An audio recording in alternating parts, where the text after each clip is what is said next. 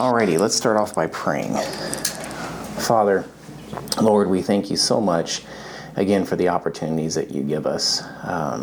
We thank you for your love, and we ask, as we always do, as we learn about these things, that you would just take us over and we would be able to love those through your love, that our conversations would be effective, but most of all, it would just be seasoned by you and we can get out of the way. Bless our time together today. Give us learning and wisdom. In Christ's name I pray. Amen. Amen. All right. So, like I mentioned last week, we're going to be starting on atheism, because when you take a look at unbelief, that's kind of the root cause, right? If somebody has no belief in God or any type of higher authority, that is where we have to start that conversation. And I wanted to introduce atheism today because it dawned on me, most folks think, well, an atheist is pretty simple, just someone that doesn't believe in God. Not quite. There's different levels, and you'll end up seeing that. So, yep, here we are. So the word atheist, so the English language is pretty funny. If you take something, theist, it means someone that believes in God, and you put an A in front of it, it negates that word. Atheist is someone that doesn't believe in God, right? Like the Greek word muse means to think. You put an A in front of it. Amuse means literally to not think. We have parks where we can go spend thousands of dollars to literally not think. Amusement parks. So atheism in its most basic terms means, quote, no God, right? It's the lack of a belief and or a belief that there is no God. Now we're going to come back to that. So there's two types, right? So you can have an atheist that is a lack of belief in a God, or an atheist that has a belief that there is no God. You're like, well, isn't that the same thing? It's not, especially when you start to talk to these folks. No, it's not the same thing. So, a lack of belief or either a lack of belief in a God or a solid belief that there is no God. So let me pose it to the class. Which conversation do you think is going to be more difficult? Belief that there is. Exactly, the belief that there is no God. That's going to be a more difficult. Because they've solidified it. Yes, because they've solidified it in their minds. That will be a more difficult conversation. So, by contrast, oh yeah, ma'am. Then where does that come, like with agnostic? Mm-hmm. Okay, so where does the agnostic come in with the atheist? Yep, we'll get there. Oh, okay. Yep, we'll get there. So, contrast then, theism is the belief that there is a God and you can know him. Hey! Come here. Oh, or back. or give me your baby. Yeah, somebody wants to hold the baby with all the hair. So most atheists don't consider themselves anti-theists, but merely non-theists. Let me rephrase that. A lot of atheists that you meet usually are pretty good moral people, right? They weren't like me. I was a special case where I was anti-theist. I had this seething hate against God. Most atheists aren't that way. They're just non-theists. They're just like, hey, man, if that works for you, great. It's just not really my bag at the moment. So just leave me alone about the God talk. And I've encountered many atheists who claim that atheism isn't a belief system. I tend to disagree, because when I was an atheist, it was my belief system. It was my faith. Since there's no official atheist organization, nailing down which description can be difficult, and it just floats with whomever you're talking to. So nevertheless, here are some definitions that I've pulled off the internet that are offered by atheists. Whichever definition you accept, atheism actually denies God. So here's one. An atheist is someone who believes and or knows that there is no God. An atheist lacks belief in a God. An atheist exercises no faith in the concept of God at all. An atheist is someone who is free from religious oppression and bigotry. This one's popular. An atheist is someone who is a free thinker, free from religion and its ideas. That one is also popular. So those bottom two are having a big resurgence in today's culture and society. Why? What are the underlying tenets of those two? The underlying tenets are the same things that I used to believe, that in order to believe in a Christian God, you have to turn off your brain, right? You have to abandon all faith and reason and just become an absolute imbecile. And that's the underlying idea of this, that an atheist is a specific, higher enlightened person. It's somebody that has more knowledge than we do. We're just the sheep being led, and we can't get past all the centuries of indoctrination from the church. So there's two main categories of atheists when you talk to them on the street or your family members. It's okay. I was just going to send a message to Cindy and Blake that we have a classroom. Oh. Because I was wondering if maybe I'm sorry. Oh yeah, no. I was wondering. They went home? They went home? Okay. Oh, okay. Working on talking to her. Okay. Hey, Bronze. No, not at all, Bronze. So, when I said there's two main categories of atheists, strong and weak, and of course there's the stuff in between. So strong atheists, those are the ones that emphatically claim and believe that no God exists. It can't, okay? They expressly denounce the Christian God along with any other God. So we're not the only ones on the chopping block for them. It's the Hindu God, everyone else, okay? Strong atheists are usually much more aggressive when you talk to these folks. They try to shoot holes in our theistic beliefs. Again, I was this one. This one was me, okay, the strong atheist. They like to use logic and anti-biblical evidence to denounce God's existence. They're active, often aggressive, and they openly believe and openly state that there is no God. Okay, I'm going to pause there real quick. Now, the strong atheists like to use logic, right? However, it's catastrophic once logic is used back on them. Because what's the biggest tenet of the strong atheist? They claim that they know there is no God. Well, how's that possible? Exactly. You cannot prove the non-existence of a thing. I can make the claim that there's no gold in Alaska. How do I validate that claim? I would have to completely explore literally every square inch of Alaska, both in width and, don't forget, depth as well.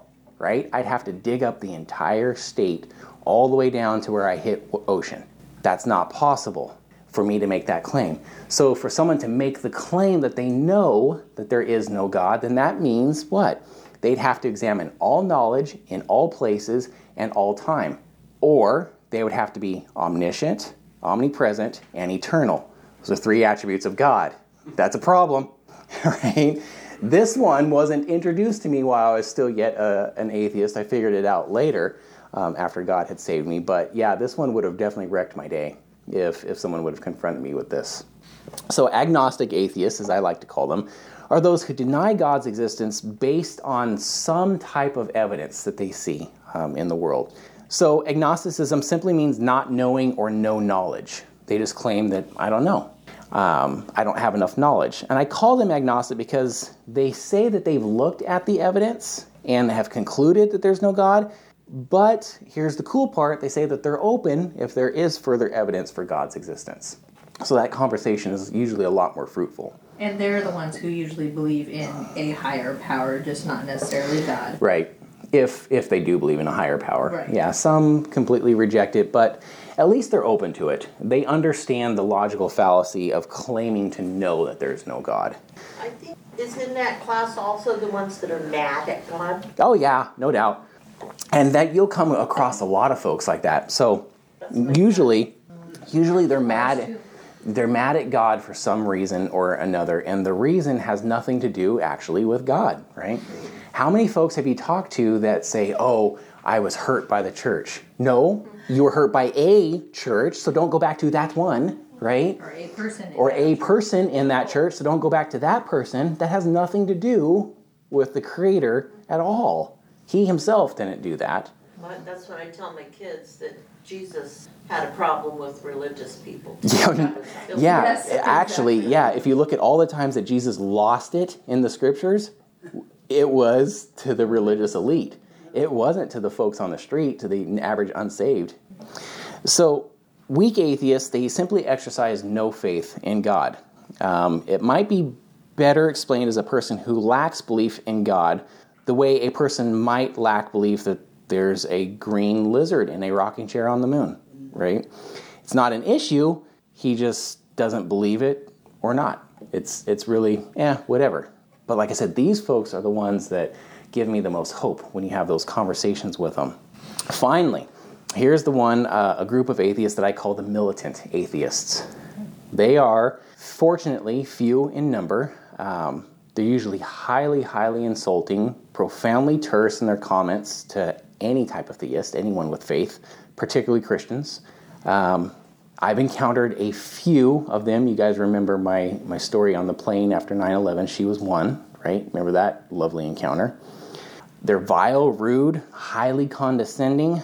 Their language is full of insults, profanity, blasphemies. So what do you do with those ones? Well, Pray for them. Exactly. Pray. Those are those ones where, Christ was talking about literally when you cast your pearls before swine. That's the one where you preach the gospel. You still preach the gospel, right? You're still given a command to do that, but you're not going to have a meaningful conversation afterwards. You preach the gospel, and then hopefully you have an escape route, right? You can not, if you're on a plane next to her for 2.5 hours, that presents a problem. Ask me how I know. So the two main arguments from atheists that we're going to likely encounter. The first is a lack of evidence, where the atheists, they assert that any supporting evidence isn't good enough to affirm God's existence.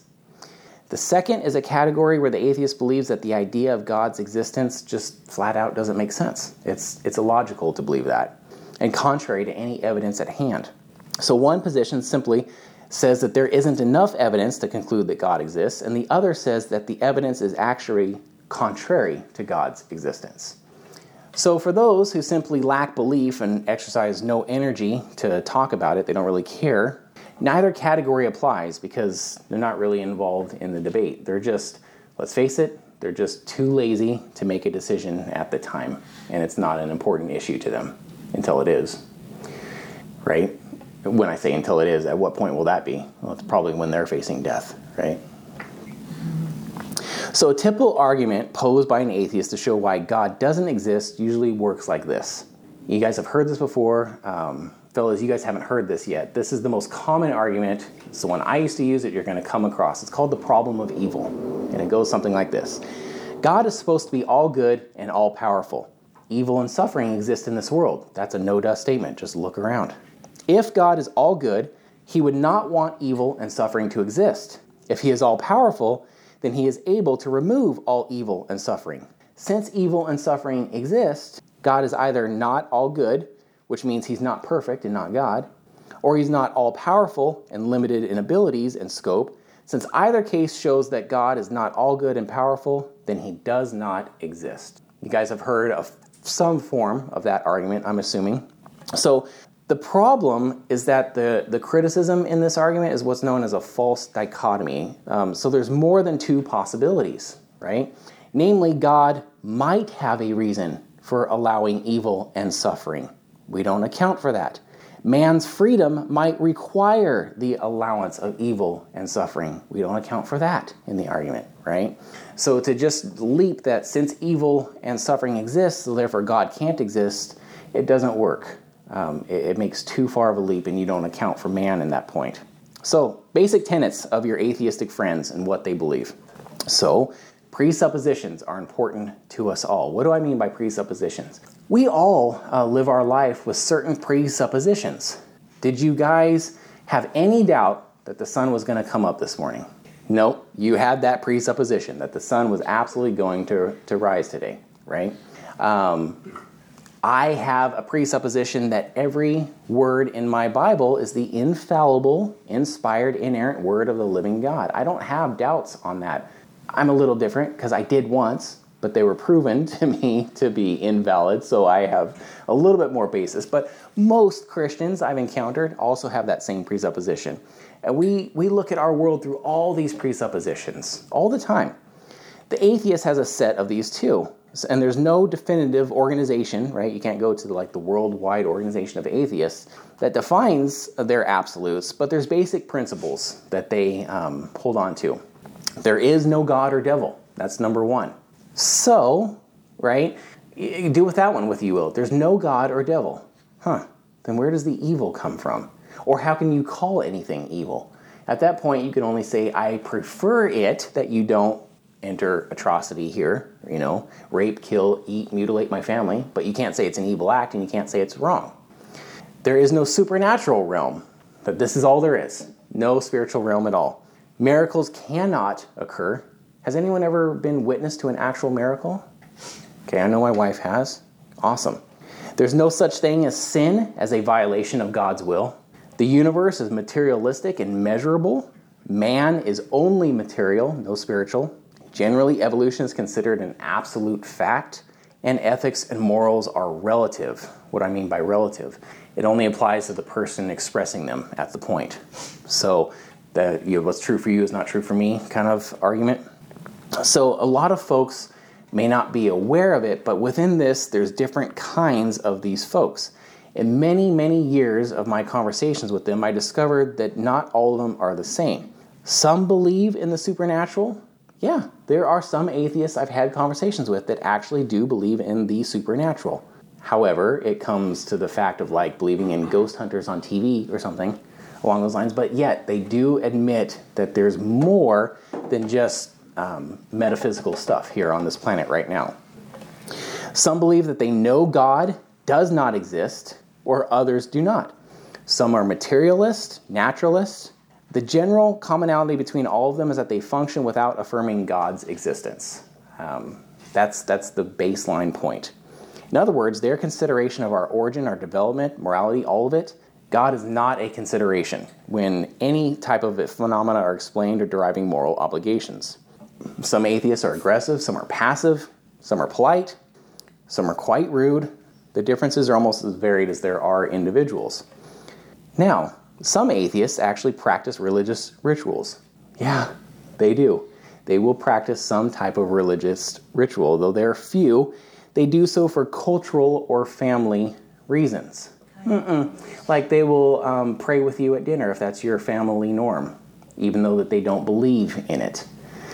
So let's step back at that. Okay, if you have an atheist family member that prays with you guys during family mealtime, because that's what your family does, I have to question, then how much do you hold on to that atheistic belief?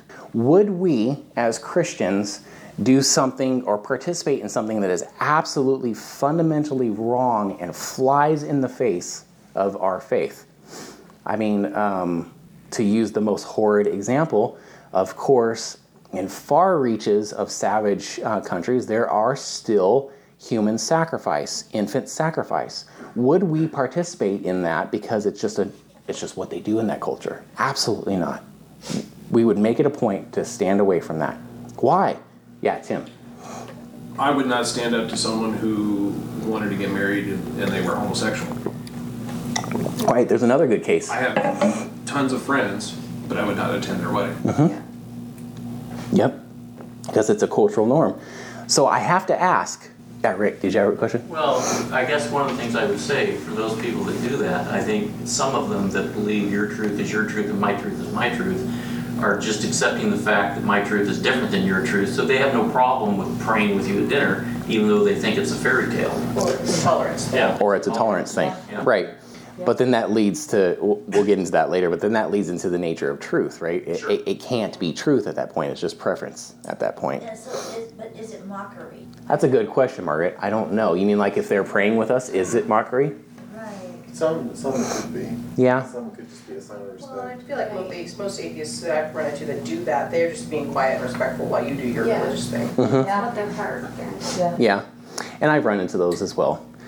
I've also read a book where a person who was a Christian who was in the Muslim area doing much ministry, and they went into mosques and would pray alongside the people in the mosque, but they were praying to the Lord. Yeah. Right. And so they felt that they could establish relationship with the Muslim people being in the mosque, they knew they were, it was the missionary himself who was in the mosque, and they were invited to come in, which seems odd too, but it does. They felt that they could establish relationship by being in there. So they and I absolutely agree with that. I mean, we have the example from Paul with eating meat sacrificed to idols, right?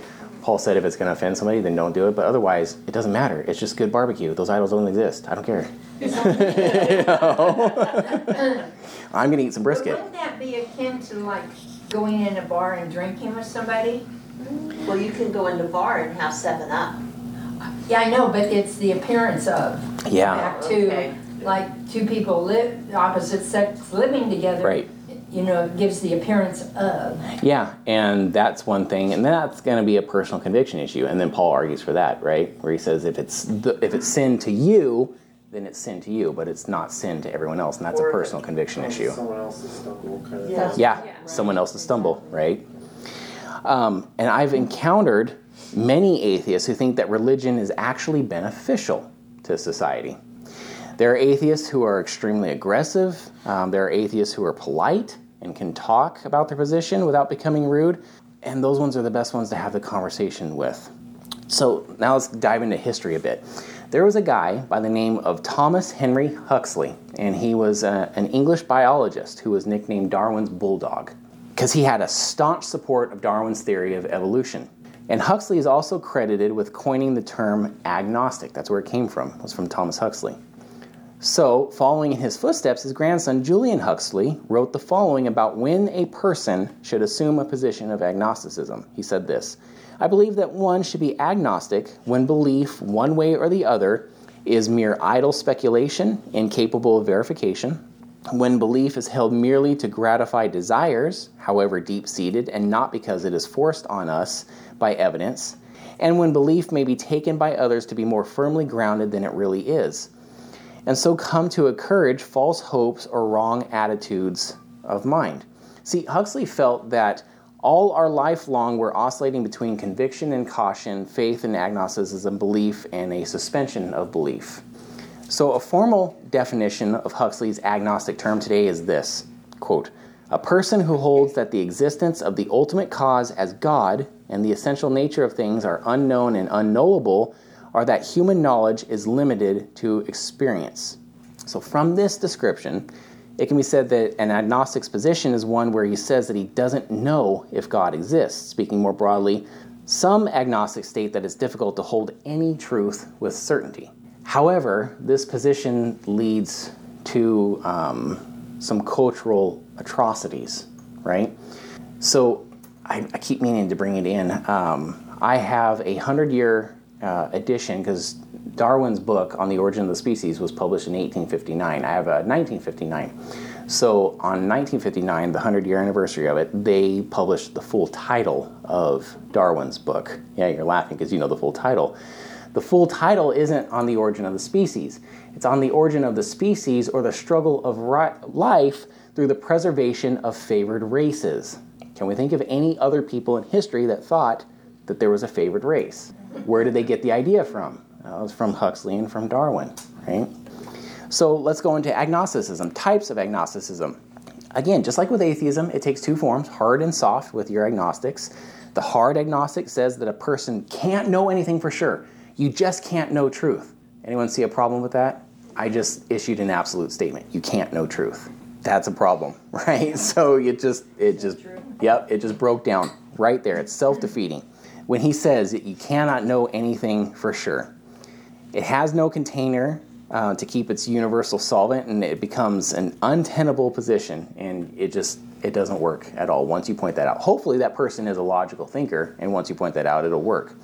So soft agnostic says, I don't know, man. I don't know if we can know anything for sure. I'm just going to do my best.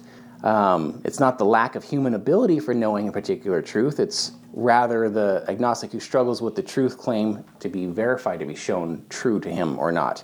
So, how do we know? And how do we know that we know, or even what we know? What the issue determining the existence of the Christian God is added to the mix, things get even stickier with the agnostic. But perhaps it doesn't need to be the case when you're having these conversations. What if a person truly follows and applies Julian Huxley's criteria for determining when to be agnostic on a particular truth claim? This is where it starts to get fun. What would be the end result when Huxley's measures are applied to the claims of the New Testament and specifically to the account of Jesus Christ? Okay, let's look at young Huxley's tenets. His first condition is that a belief cannot be mere idle speculation or be incapable of verification. Okay? That first standard seems reasonable, as pure conjecture or hearsay can't be a basis for committing oneself to a belief. That makes sense. I'm not going to believe in, screaming blue ants because somebody told me that there were screaming blue ants. The second condition appears logical, and it's sometimes termed, if you want the fancy name, the principle of falsification, and it's used by philosophers such as Anthony Flew in his initial writings on religion.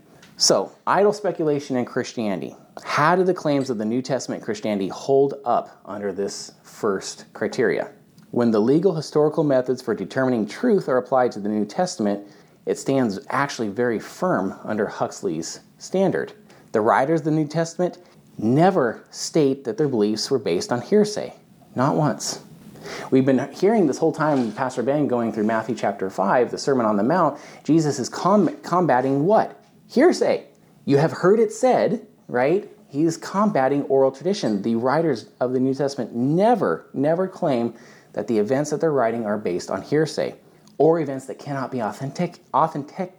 Someone help me. Thank you. Tongue-tied. Authenticated. There we go. Quite the opposite. As apostles as Peter say, quote, "For we did not follow cleverly devised tales when we made known to you the power and coming of our Lord Jesus Christ, but we were eyewitnesses of his majesty," in 2 Peter 1:16. The disciples recorded occurrences, actual occurrences that happened in actual space and time. They saw these events with their own two eyes and recorded Jesus' life, death, and resurrection so that others would know the truth of what had happened. So in terms of falsification, the Apostle Paul gave the enemies of Christianity a single truth claim that, if proven untrue, would crumble and destroy Christianity in an instant. What is it? It's the resurrected body, right? But if there is no resurrection of the dead, not even Christ has been raised, and if Christ has not been raised, then our preaching is in vain, and your faith also is in vain in 1 Corinthians 15. So that is the biggest point, is that empty tomb. Paul says if the resurrection of Christ did not occur, then the Christian faith is literally empty. It's completely in vain. And Paul says this is how Christianity can be falsified. Find the body of that Jewish carpenter, and the Christian faith is completely undone. Now here's the fun fact about that. Even your most devout, atheistic, anti-Christian scholars today admit that that tomb was empty. Where we differ, and I've given a talk on this before, is how that tomb became to be empty, right? Some of their theories on why the tomb became empty, they just don't hold up. One is that the disciples stole the body. That doesn't make sense for a lot of reasons. Number one, a Roman centurion was not just one man, it was like a platoon of men, highly trained men. These are like the Roman version of Navy SEALs. So you mean to tell me a couple fishermen from Galilee are going to come take over a platoon of Navy SEALs barehanded, completely eliminate these guys, and then roll themselves at least 2-ton stone out of the way and steal a body? Oh, and by the way, they're later going to be killed in horrific ways for this, what they know to be a lie. What sense does that make? The other explanation is what's called the swoon theory. You guys may have heard that one, that Jesus wasn't dead, he had merely fainted and then walked out of that tomb. Again, you have an issue. A recently crucified and beaten man overtook a Navy SEAL regiment, right, basically. He rolled himself a 2-ton stone out of the way, and he walked miles on recently crucified ankles and appeared to people like he was just totally fine. That's not going to work either. So earlier in that same chapter, Paul actually challenges his readers of that day to go check for themselves to see if that tomb was empty. Remember? Quote, "He appeared to Cephas, then to the 12. After that, he appeared to more than 500 brethren at one time, most of whom remain until now, but some have fallen asleep," meaning died. Then he appeared to James and all the apostles. And last of all, as to one untimely born, he appeared to me also, 1 Corinthians 15. Paul is literally asking his readers to verify his claims with many others, over 500 alive at the time, who saw Christ, can act as witnesses to validate the fact that Jesus' resurrection actually occurred. Okay, but given that we can't do that today, obviously, we're a couple thousand years removed from this, how can modern day people know that Paul and the other apostles were actually telling the truth, to use young Huxley's tenets? The apostles answer that question through their grave markers. All except John were martyred for their testimony. All of them were martyred except for John. People may be deceived and die for a lie, but no one dies for what he knows to be a lie. All the apostles had to do to save their lives was what? They just had to recant their testimony of Christ and Christ raising from the dead. That's all they had to do, and to avoid an absolutely horrific death, but none of them did. In my opinion, I don't think you can have a greater evidence of the resurrected Christ than that. I've given the example before. Only a handful of us are chrome enough to remember the Watergate fiasco. And we remember that those guys started folding immediately. It was like 2 hours once they were offered immunity, these 12 guys. It took them like 2 hours to start folding because they got immunity from Congress for the Watergate scandal. That's nuts. These guys went years and died horrifically and never recanted because of it. So moving on from Huxley's first criterion, so brings the discussion to his second and third standards, which are, well, they're almost identical in nature. Huxley says that a belief should be discarded if the sole purpose is to satisfy some psychological desire, and if the belief isn't well grounded from a reality perspective, producing false hopes in its target. Okay, so this benchmark measure for a belief is certainly rational, and the only reason to believe anything is that the particular thing is actually true. All right, now we get to have fun. Oftentimes the psychiatrist Sigmund Freud is quoted to show how religion fails such a test. He says, speaking of religious beliefs, they are illusions, fulfillments of the oldest, strongest, and most urgent wishes of mankind.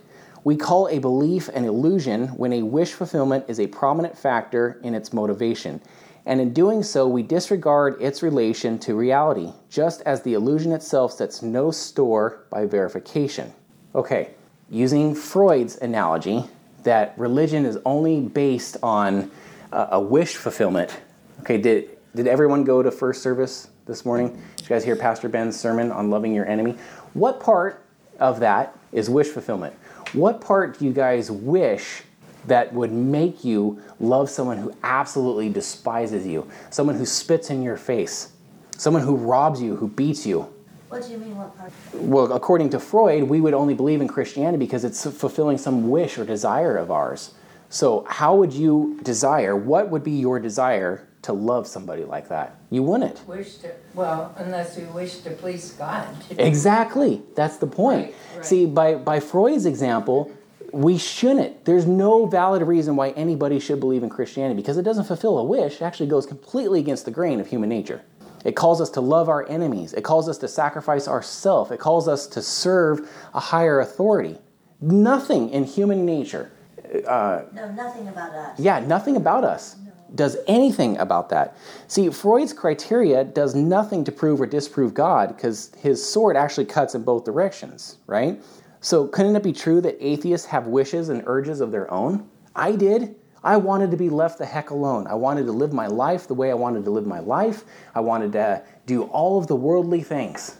Just leave me alone, right? Perhaps it's a wish that God will call them to account one day for their actions and that it doesn't exist. I was hoping for that. Such a desire can be very motivating and drive a person to hold an atheistic position, whether they want to admit it or not. In reality, Freud's words, they don't have any power to determine if the truth claims of Christianity are valid or not. Freud's thoughts aside, so how does the New Testament stand up against Huxley's second and third standards, as it does with his first measure? Well, surprise, spoiler alert, extremely well. So from a legal historical perspective, no document from antiquity even comes close to the New Testament where passing the general criteria for judging the validity of the historical work is concerned. As I've said before, we had an entire lecture here. You can go back and read it, or not read it, listen to it rather. The New Testament passes the most stringent bibliographical test for any historical document. We have the most evidence for the New Testament. Then, let me rephrase that. Of any historical document in history, as far as recreating the original, we have the most evidence for the New Testament, by far. We have almost 6,000 different manuscripts for the New Testament, written between 15 to 20 years from the originals that we have, like the John Codice. The nearest one, which is Caesar's Gallic Wars, that one is written 1,000 years after the fact. We have 6 copies of it. That's the nearest one in history, right? I mean, when you take a look at the physical evidence, it's astounding.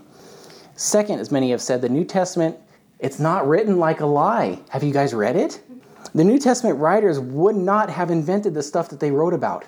They write about some very damning stuff to a first century Jew, such as Jesus being buried by a member of the Sanhedrin, women being the first witnesses of Christ's resurrection, and other things. These are actually damning accounts. It discredits the account, actually, in first century Judaism. To have women be the first witnesses, that doesn't work. That's a horrible account. So what's found is a strong commitment to accuracy no matter where the evidence led them. See, we see such dedication in the pen of Luke, Dr. Luke, inasmuch as many as have undertaken to compile an account of the things accomplished among us, just as they were handed down to us by those who from the beginning were eyewitnesses and servants of the word. It seemed fitting for me as well, having investigated everything carefully from the beginning, to write it out for you in consecutive order, most excellent Theophilus, so that you may know the exact truth about the things that you have been taught. That's Luke 1 through 4. Do we know any other doctors that have that exact same personality that maybe attend Calvary Chapel? Any of you ever talked to Mike? He is exactly that way, right? It might be a doctor thing. Lastly, as has already been pointed out, the New Testament writers, they died for their testimony. So theologian and professor Peter Kreeft says this: why would the apostles lie? If they lied, what's their motive? Did you ever ask yourself that? Why? What's the motive? What did they have to gain from it? All they got out of it was misunderstanding, rejection, persecution, torture, martyrdom. I don't see any benefits of that. It's not like they were getting wealthy, not by any stretch of imagination. So the treatment Kreeft lists isn't desirable from a psychological perspective, and it would produce false hopes in the disciples, as they would obviously know their claims were false if they were lying. So adding to this argument from above, we see that the New Testament accounts overcome Huxley's second and third rules for being agnostic. So in the end, the person who claims to be agnostic about Christianity, but actually uses young Huxley's own criteria for determining whether or not he should be agnostic, is going to have to seriously reconsider his position, just like I did all those years ago. With the hard agnostic position being ruled out as self-defeating, the soft agnostic position being challenged by the compelling evidence of the New Testament, the more reasonable conclusion for the agnostic to reach, once everything has been examined, in my opinion, seems to be Christianity is true. Any questions on this? So what was your response to your friend who was preaching to you or sharing the gospel with you? You weren't so militant with him, or you weren't militant. I wasn't, because he's my good friend. Yeah. I didn't want to be a jerk, right? Was he the one that helped you come to Christ? Yeah, in a roundabout way. So to kind of give you guys the Reader's Digest version of my salvation story, right? So here I am, atheist, befriended a guy in high school, our freshman year of high school. We're still friends to this day, really good friends. And I'm from Southern California, so one of our jams in Southern California is In-N-Out hamburger. Okay, I love In-N-Out hamburger. It's my thing. So here I am at UCLA med school trying to disprove Christianity, and I'm getting so frustrated because everything I can disprove doesn't work. I can only prove Christianity, and I'm really getting bothered by this. And my buddy would, all throughout high school and everything, he would give little snippets about his faith or the gospel, but he really wouldn't be hammering me over the head with it. But he would definitely let me know that he was a Christian, and he'd let me know what the gospel message was. He always made sure of that. And here I am at the pinnacle of my atheistic faith, or the crossroads rather, and he knows my mind is super scientific, right? I have to be convinced of something in order to believe it in my heart. And I had just gotten into a pretty horrific vehicle accident. My truck went head on with another vehicle on a bad highway. Back then I had a little single cab Chevy S10, 1998 Chevy S10. And I mean, if I showed you guys pictures of this truck, that thing was accordion so bad you can fit it into the bed of my truck now, right, and drive it. It was no reason I should have walked away from this thing. So my leg's messed up, can't move around, can't go to the gym. My buddy Kagan calls me. He's like, hey man, what are you doing? What do you think I'm doing, dude?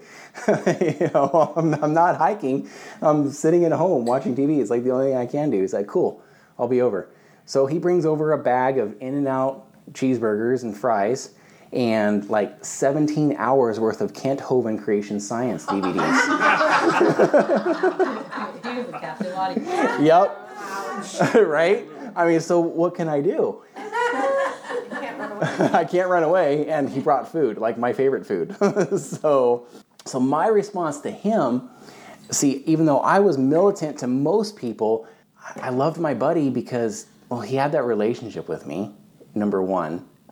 So this story is meant to give you guys hope.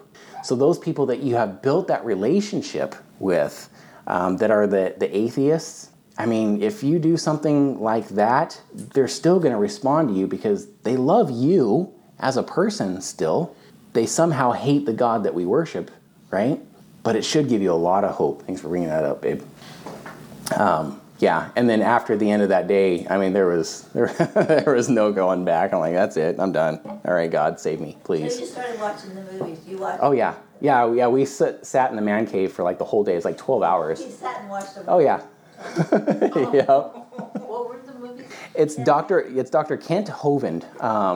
DrDino.com is his ministry. Creation Science Evangelism. Yeah. Because that was the main thing that I was really struggling with was, I was able to do all the archaeology and stuff on my own research, but I was having issues with the creation science stuff. And he's like, hey man, I got just the thing.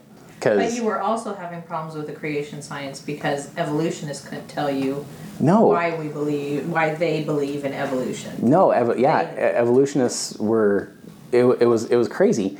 They were asking you to have a crazier faith in that. They were. The evolutionists were asking me to have a crazier faith because just before this, and just before this day, I'm in class, and even back then, gosh, what was UCLA? It was like 63, 64 grand a year or something to go there. This was like in the 90s. That's ridiculous, right? Who could afford that in the 90s? So here I am paying this amount of money. Not really, I was scholarship, praise God. But if I had been, that would have sucked. So here I am, at UCLA, and the professor ends up basically saying in the class, in the beginning, nothing exploded and produced everything. What? Raise my hand. Yes, Mr. Kirk. Did you legit just say nothing exploded, produced everything? Yes. What? Are you for real? Yes. I'm like, you've got to be kidding me at this point, because I'm right. I'm at UCLA, and I'm paying world-class tuition to hear nothing exploded, produced everything. I'm like, okay, so the basic philosopher in me knows from nothing, nothing comes. That's just the basic tenet. That's not a hard thing to come up with. And my other good buddy from high school worked for the CIA, and we've been able to play with some epic explosives, like some really cool stuff. And I've never seen an explosion produce anything. It messes some stuff up. So both the tenets of your argument, Professor, are just stupid.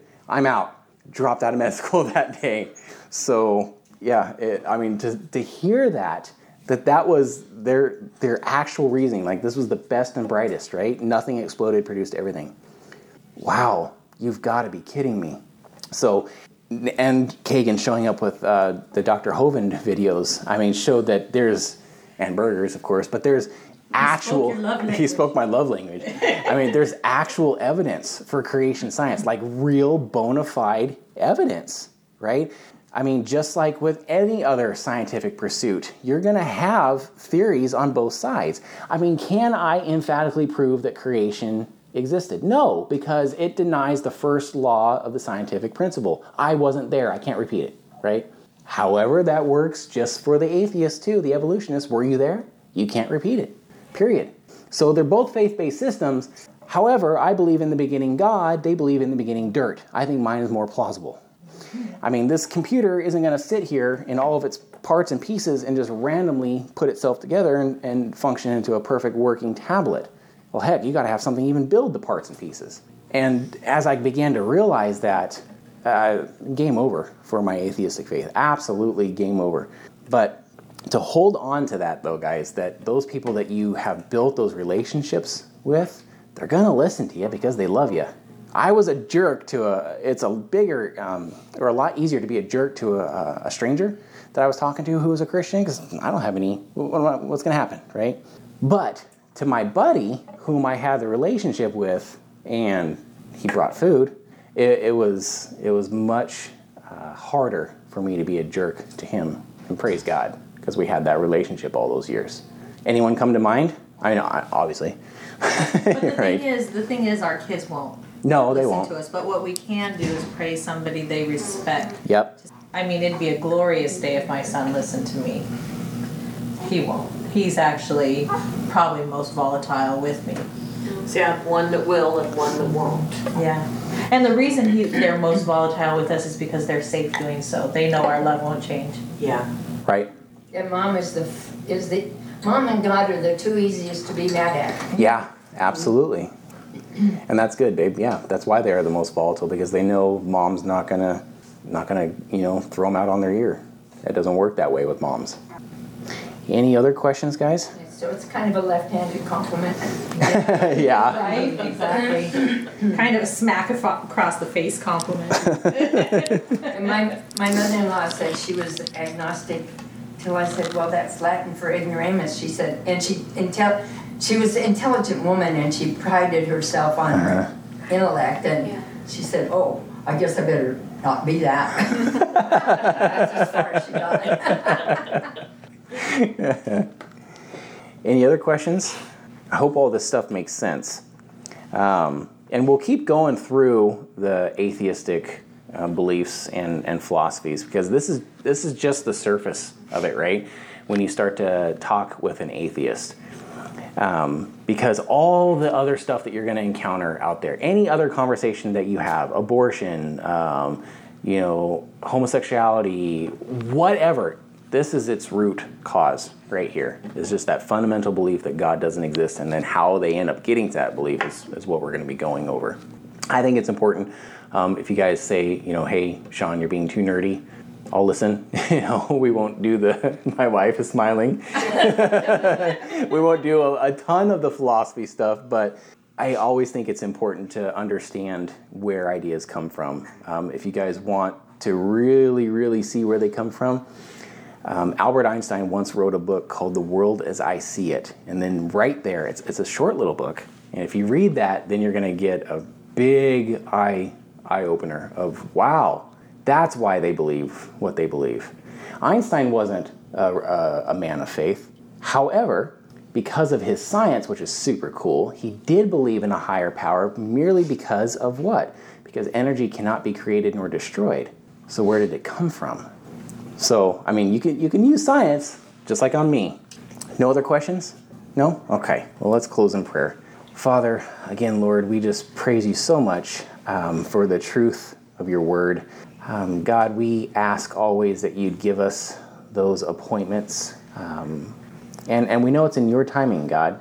It's absolutely in your timing.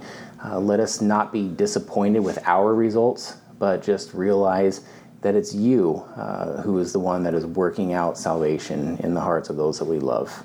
In Christ's name I pray. Amen. Amen.